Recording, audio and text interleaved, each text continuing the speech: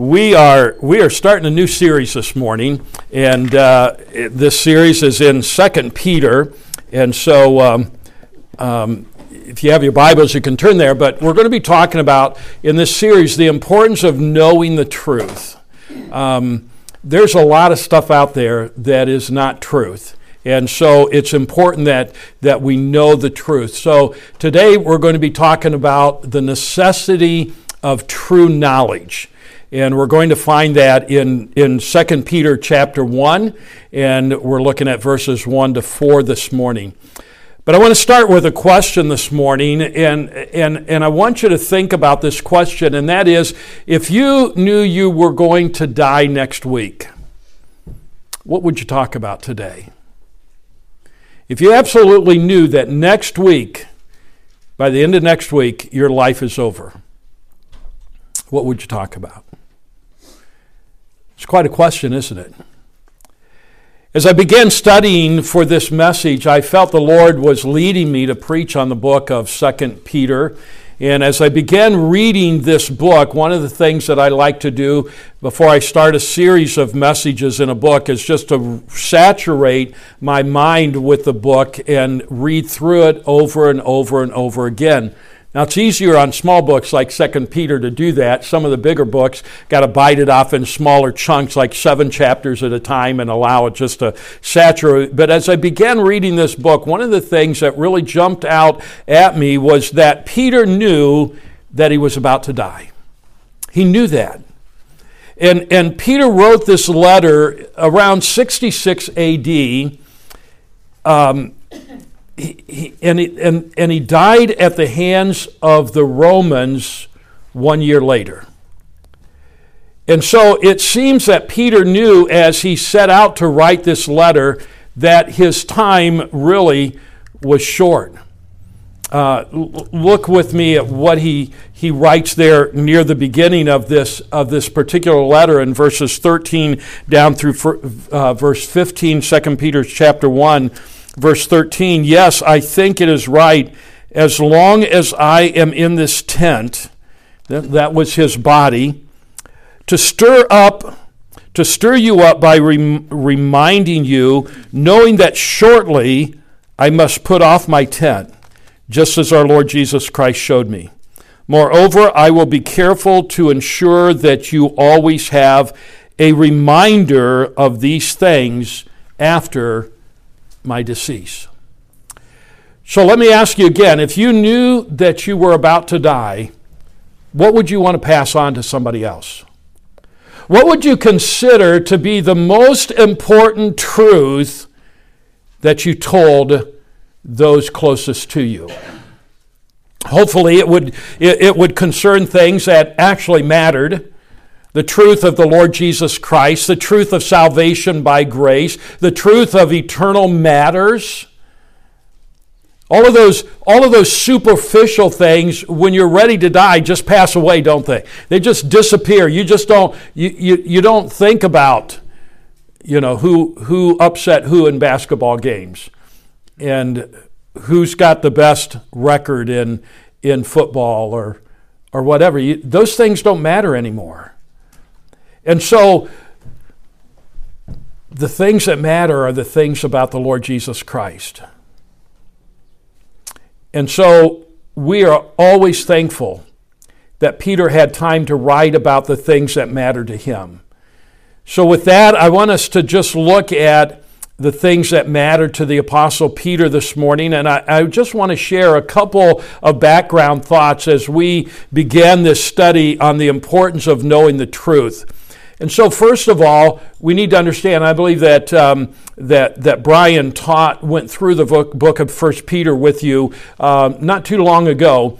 And so 1 Peter was written just before the persecution under the Roman Empire Nero, just before that all began. And if you want to read about some horrible persecution, you just go back into history and you can read about what Nero done to the Christians during his reign. And so 1 Peter was written before the persecution began, whereas 2 Peter was written a couple years later when persecution had become intense. was about the year of 64 AD to 67 AD. But where 1 Peter addressed concerns that were on the outside of the church, namely the suffering for the cause of Christ and enduring times of great persecution, 2 Peter, on the other hand, addressed concerns about what was happening inside the church, namely the infiltration of false teachers. So in the one letter, he's talking about all of the enemies on the outside of the church, and sometimes we think, well, that's great. We like them to be out there. We don't want them in here. But then he begins to talk about the enemies that are in the inside of the church. So here is a short letter, just 3 chapters long, totaling 61 verses. Very easy to sit down and just read it through every day. And yet the message is a message of urgency. It is a message of extreme warning. Peter is concerned that we brace ourselves for a battle, because there's a theological battle that is going on, theological error and moral compromise that we find in our world today. So Peter is probably writing at this particular time from a Roman prison in the year somewhere between AD 64 and AD 67, waiting for his execution. He knows it's going to happen, and he's just waiting. And so through the inspiration of the Holy Spirit, he begins to write this letter. You can see with your Bibles open that Peter speaks of his approaching death in this first chapter. He refers to his physical body as a tent or a tabernacle. There in verse 14, knowing that shortly I must put off my tent. I need to set it aside. And then in verse 15 he adds, moreover, I will be careful to ensure that you always have a reminder of these things after my decease. That is, after my departure, after I've died. I want you to remember the things that I wrote to you here.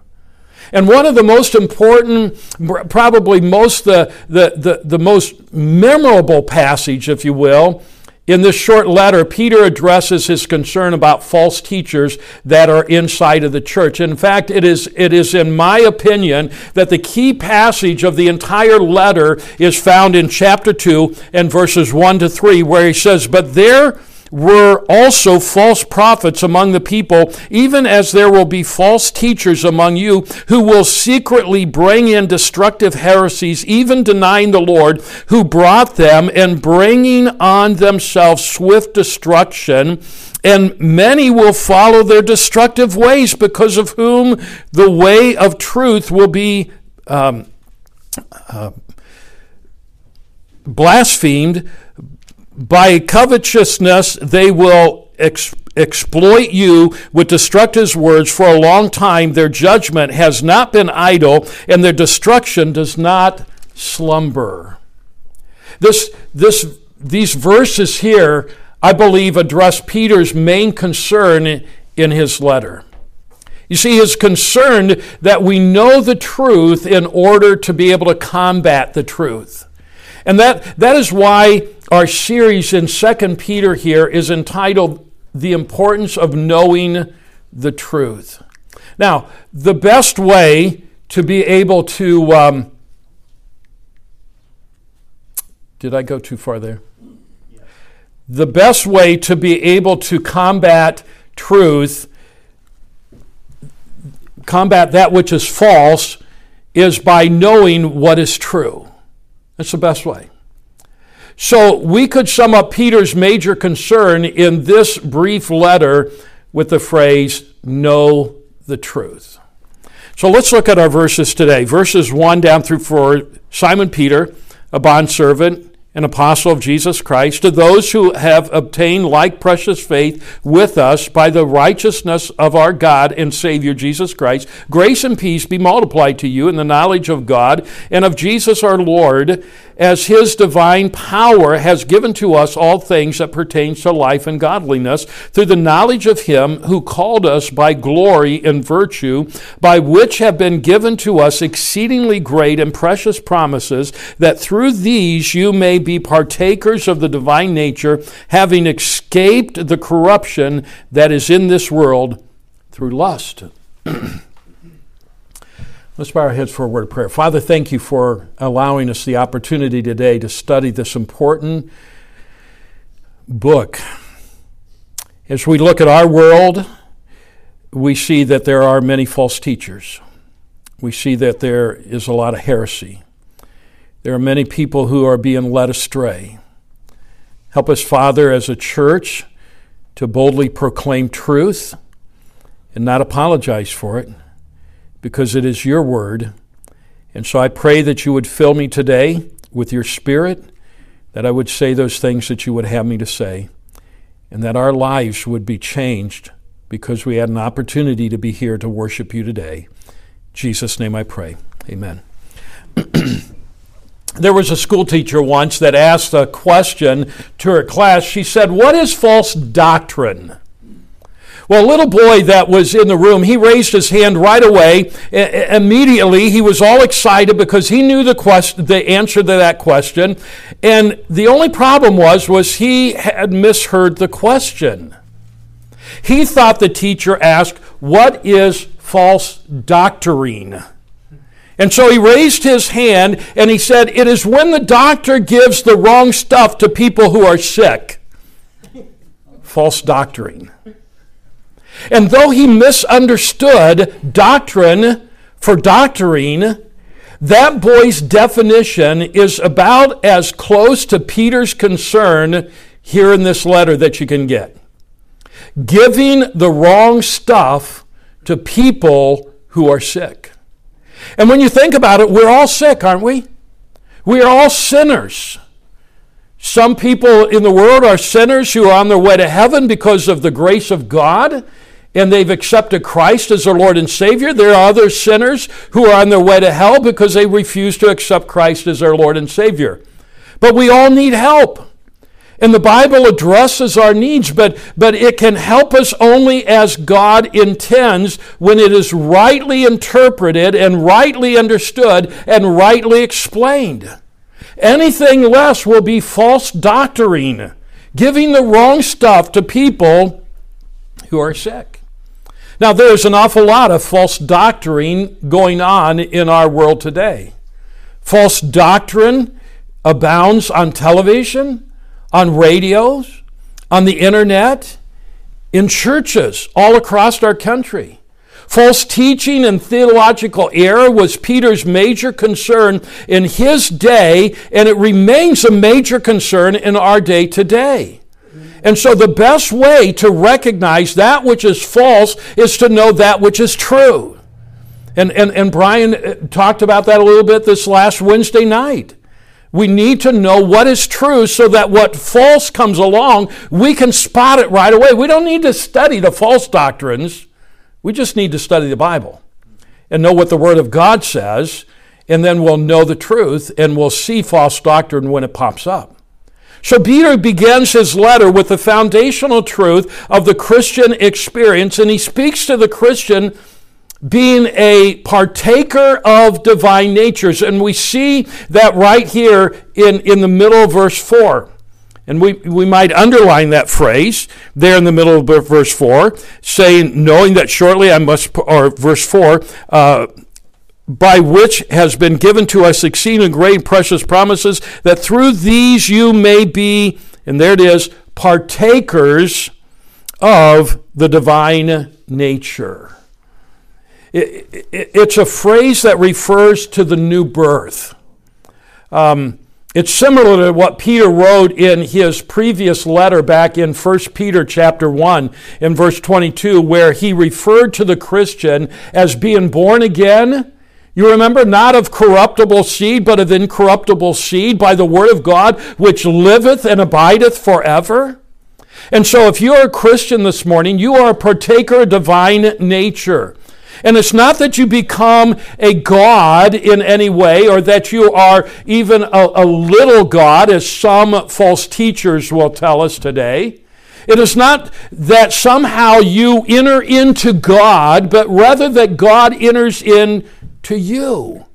You see, God indwells the Christian by His Holy Spirit when the Christian receives Jesus Christ as their Lord and Savior. That's why we never lose our salvation. Because God indwells, He comes into us, He enters us.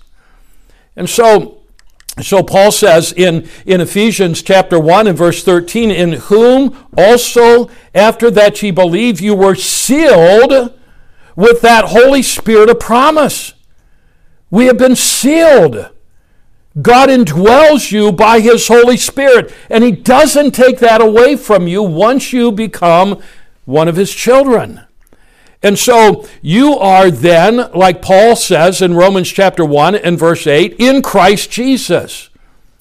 In that sense, Christians are partakers of the divine nature. So in these in these 4 verses that we have before us this morning, Peter lays the foundational truths of the Christian experience. In other words, he's writing to Christians here. And so I would like to point out 3 things for our consideration this morning. So the first thing that we need to know is our position in Christ. We need to know as Christians, what is our position in Christ? And verses 1 and 2 lays that out for us. Verses 1 and 2 are, of course, introductory to the letter, but they also speak to the Christian's position. And so by this we mean the Christian standing. In other words, the way that God the Father sees the Christian and regards the Christian. That is our position. Our position before God is something that takes place at the moment we accept Jesus Christ as our Lord and Savior. It's an act that takes place in glory. And so He sees us through the blood of Christ when we accept Jesus Christ as our Lord and Savior. So here we have Simon Peter, a bondservant. He talks about himself here. That is his position. Now it's interesting when I read letters in the New Testament, and particularly right here we see that, oftentimes letters 2,000 years ago did what we ought to be doing today, in my opinion, when we write letters. In other words, at the very beginning, identify ourselves. Identify ourselves, who we are. So here's Peter saying, I'm the guy. This letter comes to you by way of the guy in the gospel who frequently spoke before he thought, who was always putting his foot in his mouth. But he said, listen, I am a changed man now. I am 2 things here in verse 1. I am a bondservant and apostle of Jesus Christ. So note the position before the title. He is a bondservant. That is his position. His title is an apostle of Jesus Christ. So position before title. Peter could have said that he was an apostle first. That's what most of us would do if we were given the chance. We would have bragged about our title. I mean, aren't we in our day today so quick to give out our business card and to say, look who I am. I'm this person. This is my title. But before he refers to his title, Peter talks about his position. He said, I'm a bondservant. I am a slave of Jesus Christ. Now, we're all slaves. Every one of us is either a slave to sin or we're a slave to Jesus Christ. No one is ever truly free in the sense of never being under the power of another. We like to think of ourselves here in America as being free. We live in the land of the free and the brave, and we are free to do whatever we want to do, but we are slave to Christ or to Satan. There's no such thing as being totally free. So we are born slaves to sin, and freedom means that we exchange masters. We exchange masters. We once were slaves to sin, and if we're a slave to sin, who is our master? Satan. We are now a slave to Jesus Christ once we have put our faith and trust in Christ and accepted His finished work on the cross of Calvary.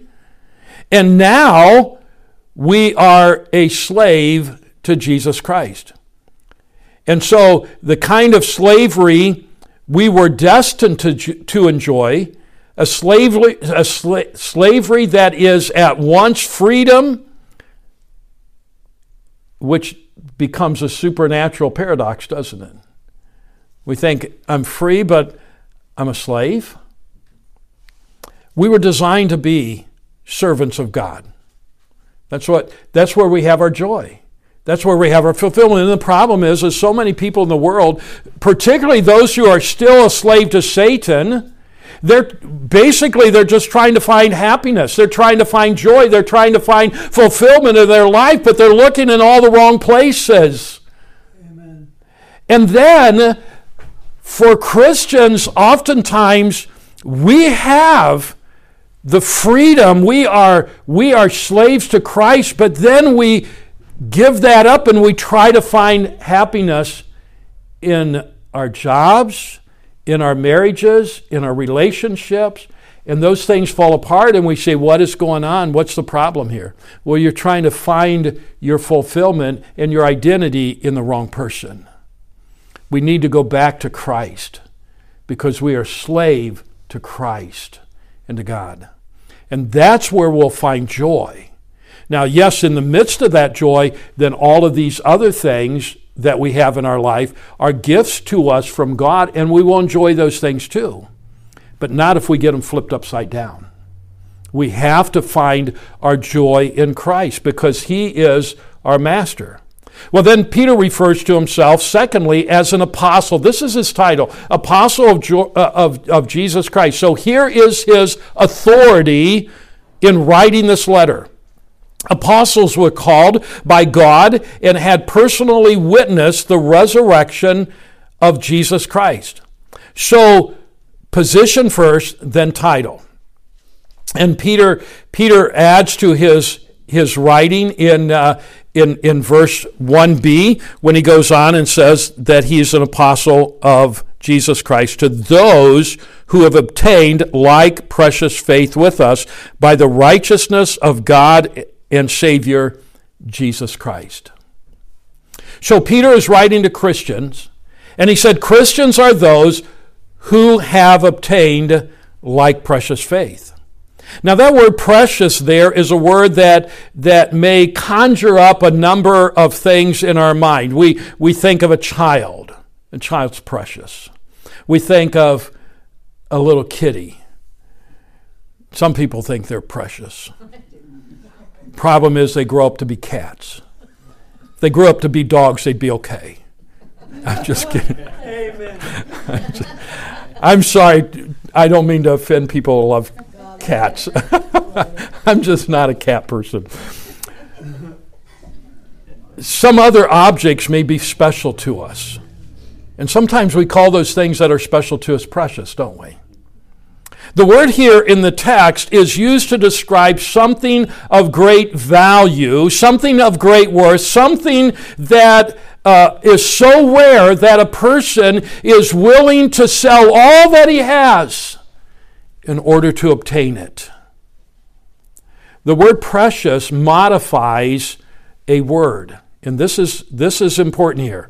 Precious modifies the word faith. The Christian faith. The Christian faith then is what? It is a precious faith. And so in John 1:13, John is talking about those who have obtained this faith are those who were born not of blood, nor the will of the flesh, but of the will of man, or not of the will of man, but of God. And so we're born not of blood, nor the will of the flesh, nor the will of man, but we're born of God. So Christians have obtained a faith not by their own will, but as the result of God's opening their spiritual eyes in order that they might be able to see. Now, sometimes people brag about their salvation and how they, were able to become so good that they know they're going to go to heaven. But it is a result of God opening our spiritual eyes. God's work of regeneration gives the ability to understand and to receive Christ. And this is one reason the faith is so precious. But note this too, that the Christian faith is also an apostolic faith. Now you need to listen carefully what I'm saying here. Look again there at verse 1. As an apostle, Peter writes this to them that have obtained like precious faith with us. Who is Peter? He's an apostle. With us. That is, with those of us who are apostles. And so saving faith in that sense is an apostolic faith, the faith once for all delivered to the saints, Jude says. It is both a subjective and an objective faith. In other words, in order to be saved, you must believe in the object or the content of what the apostles believed and what they proclaimed. You see, the Christian faith is not merely a personal faith. And it is personal, to be sure. But we must ask, what kind of personal faith is it? And the answer is, it is an apostolic faith. It is a faith that is the same faith as proclaimed by the apostles. So again, verse 1, to those who have attained the precious faith with us. We're not simply saved by faith through, as though faith were something that we just drummed up ourselves or defined ourselves or just decided, okay, this is what I'm going to believe, and so I'm really going to believe this, I'm going to have faith in this, and so this must get me to heaven.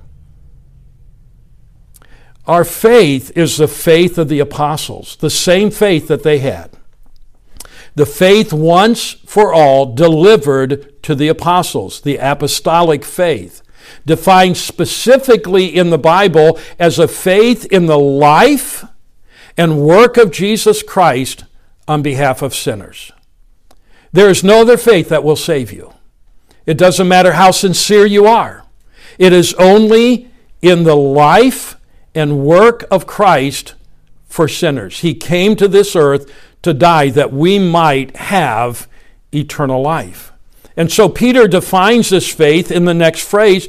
Look at the next phrase there when he says, through the righteousness of God and our Savior, Jesus Christ. There again is the Christian's position in Christ. So what kind of faith is apostolic faith? It is a faith that credits to the Christian the righteousness of our God and Savior, Jesus Christ. God credits Christ's righteousness to us. So you see why it's so important that we believe that Christ lived and died in my place? That He shed His blood? That is the only faith that is going to get us to heaven? Because that is the only thing that's going to credit the righteousness of Christ onto our account. So it's not an infused righteousness at all.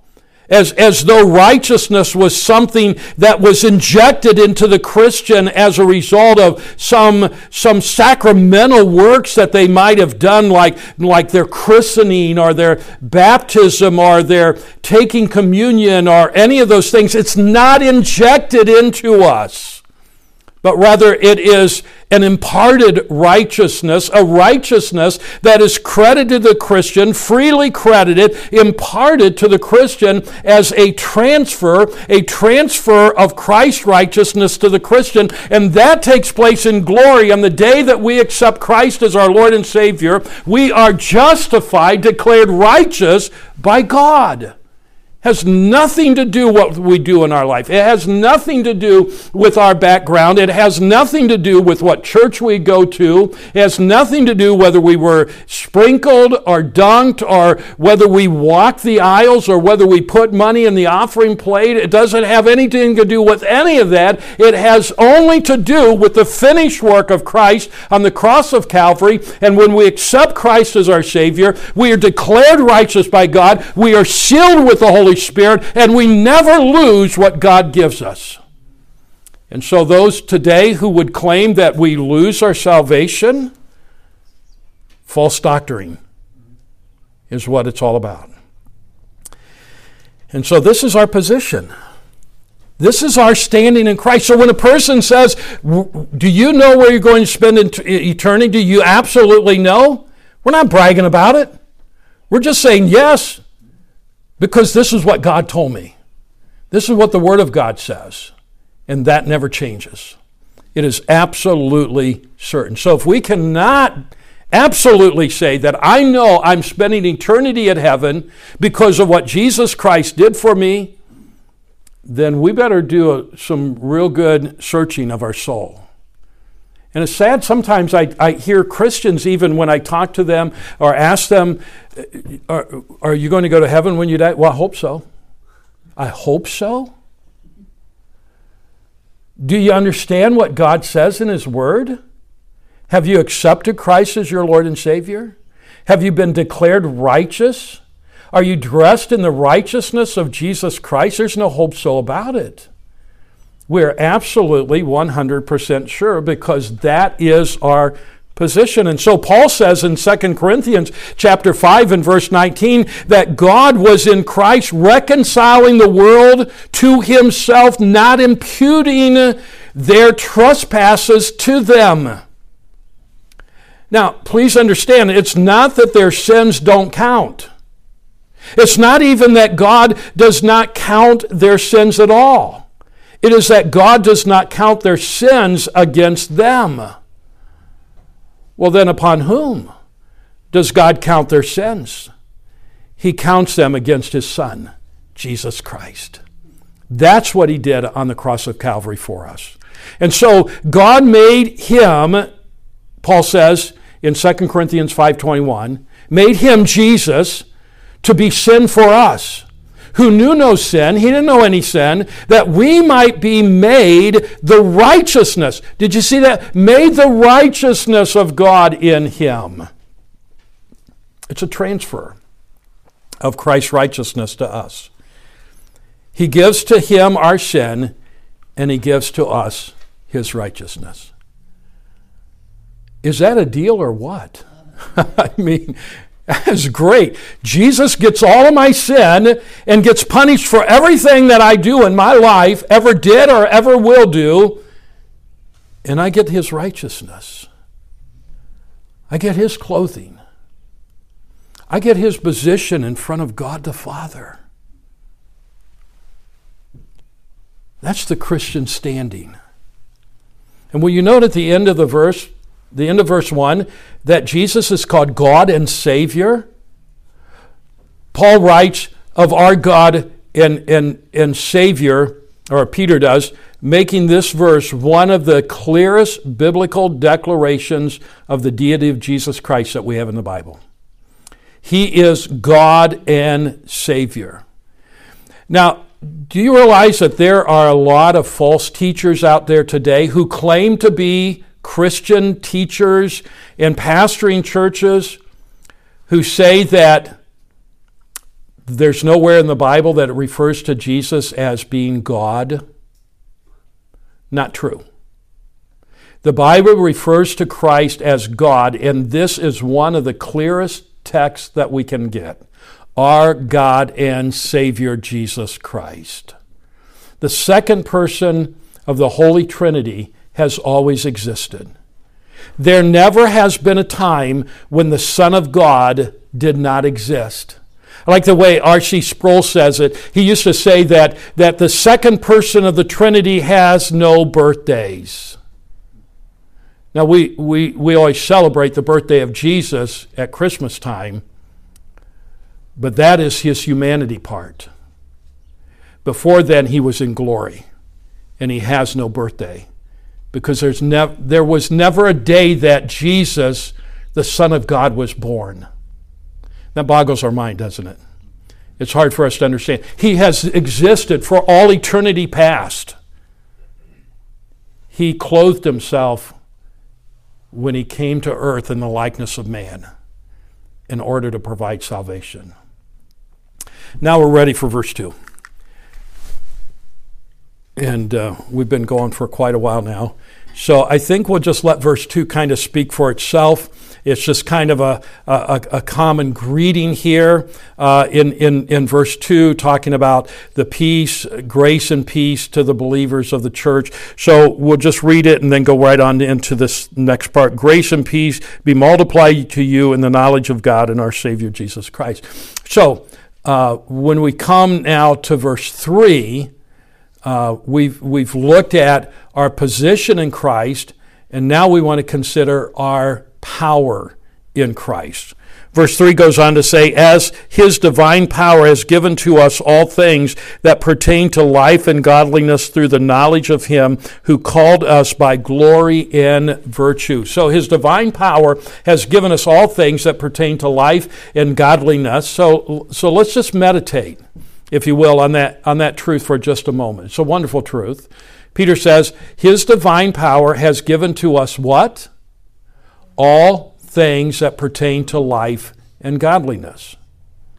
Okay, think about it. God has given to the Christian all things that pertain to life. His divine power has given us everything that we need for a godly life. So what we see here is that God has by his own action given us everything that is necessary for living a truly godly life. Are we living a truly godly life? Are there things in our life that we would rather not do? Is that God's fault? Or have we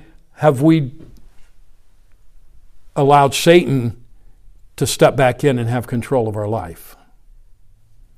You see, God has given us everything that we need in order to live a godly life. In and by his power, God has given you everything you need in your life. However, that's going to work out this week in your life through the knowledge of Christ. So God has given you everything you need in your workplace through the knowledge of Christ. God has given you everything you need in your current health challenges through the knowledge of Christ. God has given you everything you need in your present problems, your current grief, your present situation, whether it's at school or church or in the workplace or the marketplace, your impending legal battles, your court cases, your faltering relationships, your life changes. God has given you everything that you need for life, everything necessary for living right now, living a truly godly life. Everything. There's no exclusion clause there. So this divine power mentioned in verse 3 refers to the present tense power right now. Christianity is not just a look back to when you were forgiven of your sins and a looking forward to a better place. The Christian faith is also a present tense kind of living. One preacher said it like this. He said, Christianity is more than forgiveness for past and heaven for the future. If the gospel only addresses your past failure and your future hopes, it isn't big enough for your life today. We need it for today, don't we? We need it for daily living. And so the gospel addresses your life today. His divine power is given to us all things that pertain to life. So Christians, God will give you peace when you're unsettled. He will give you love when you're hurt. He will comfort you when you are crying. By his divine power, God is giving you all things that pertain to life and godliness. Everything that you need, God is giving you through the knowledge of Jesus Christ. Now remember, this is a promise that comes only to those who, verse 1, have obtained like precious faith with Peter and the other apostles. It's connected to that. You must have the apostolic faith of verses 1 and 2 in order to enjoy the divine power of verse 3. It's all connected. And then you must live your life, verse 3, as a life bound up with godliness. Sometimes we wonder, well, why don't I experience God doing something great in my life? And we look at the person's life and they're not bound up with godliness. They're living like the world. How can we expect the blessings of God when we look like the world? We have like precious faith with the apostles, and we have these promises, and they're bound up with godliness. You see the word there in verse 3? Godliness means God-centered living. So God grants us through his power everything we need to live this life like we live for the glory of God.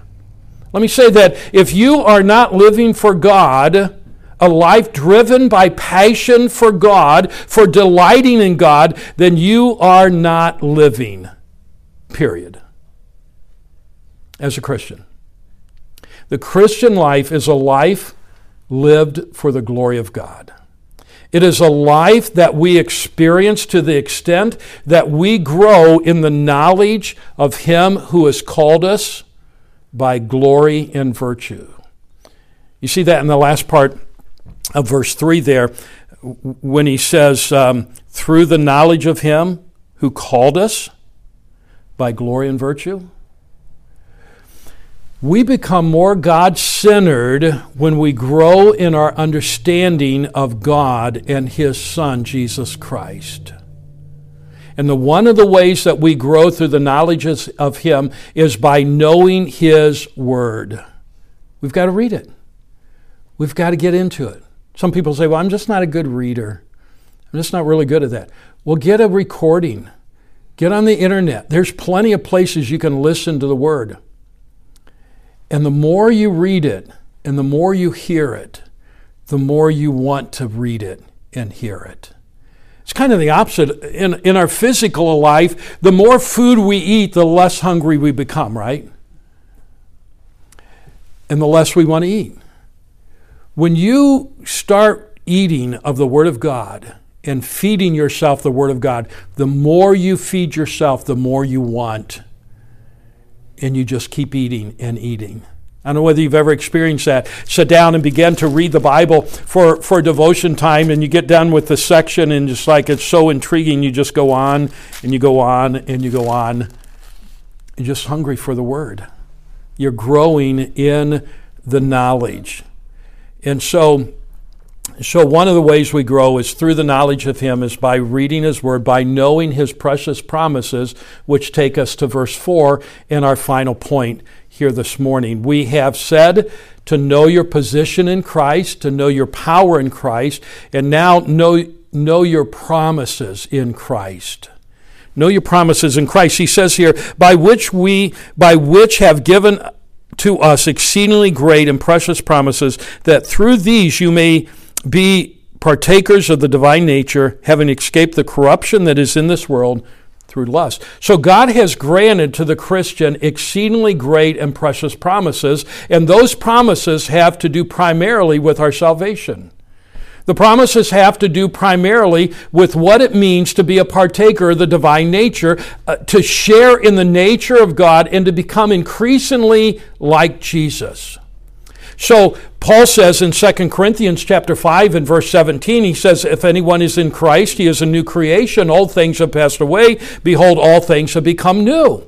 And then John says in 1 John chapter 3 and verse 1, behold, what manner of love the Father has bestowed upon us, that we should be called the children of God. And then Paul tells us in Romans 8, 28 and 29, and we know that all things work together for good to those who love God, to them who are the called according to His purpose, for whom He did foreknow, He also did predestine to become conformed to the image of His Son, that He might be the firstborn among many brethren. And then Paul tells us in Philippians 3, 20 and 21, for our conversation is in heaven, from which we look at the Savior, Lord Jesus Christ, who shall change our vile body, that it may be fashioned like unto His glorious body.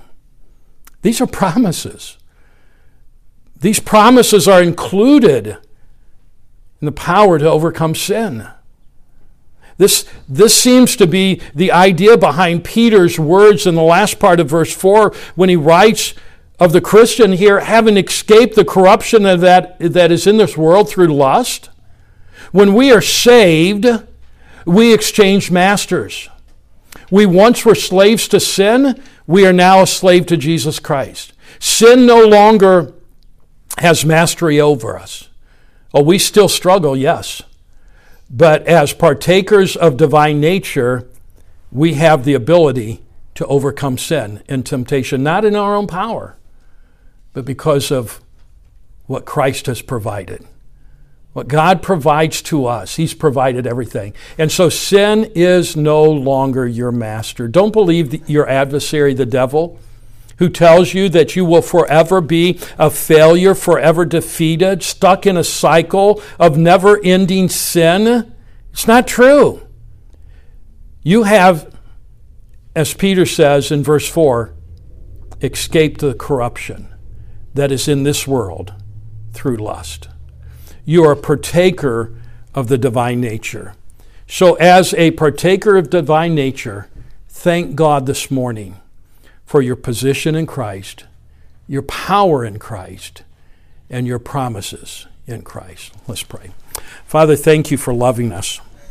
Thank you for what you have given to us through your Son, Jesus Christ. Thank you for the fact that we are your child, forever your child, because of the finished work of Jesus. And I pray, Father, if there's a person here today that's never accepted Christ as their Savior, I pray the day that they would experience the tugging of your Holy Spirit on their heart, giving them understanding of truth, that they would come to know Jesus. Father, help us to be equipped to fight against false doctrine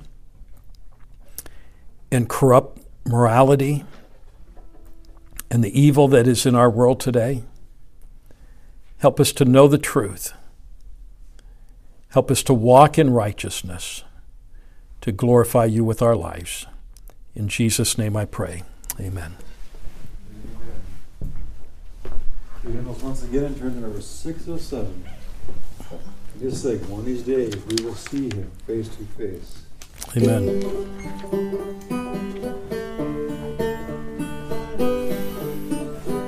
There is coming a day when no heartache shall come, no more clouds in the sky, no more tears to dim the eye.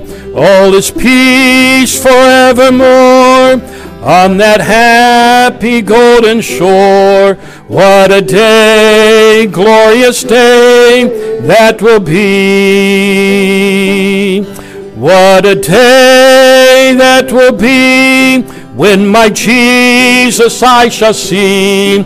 When I look upon his face, the one who saved me by his grace. When he takes me by the hand and leads me through the promised land.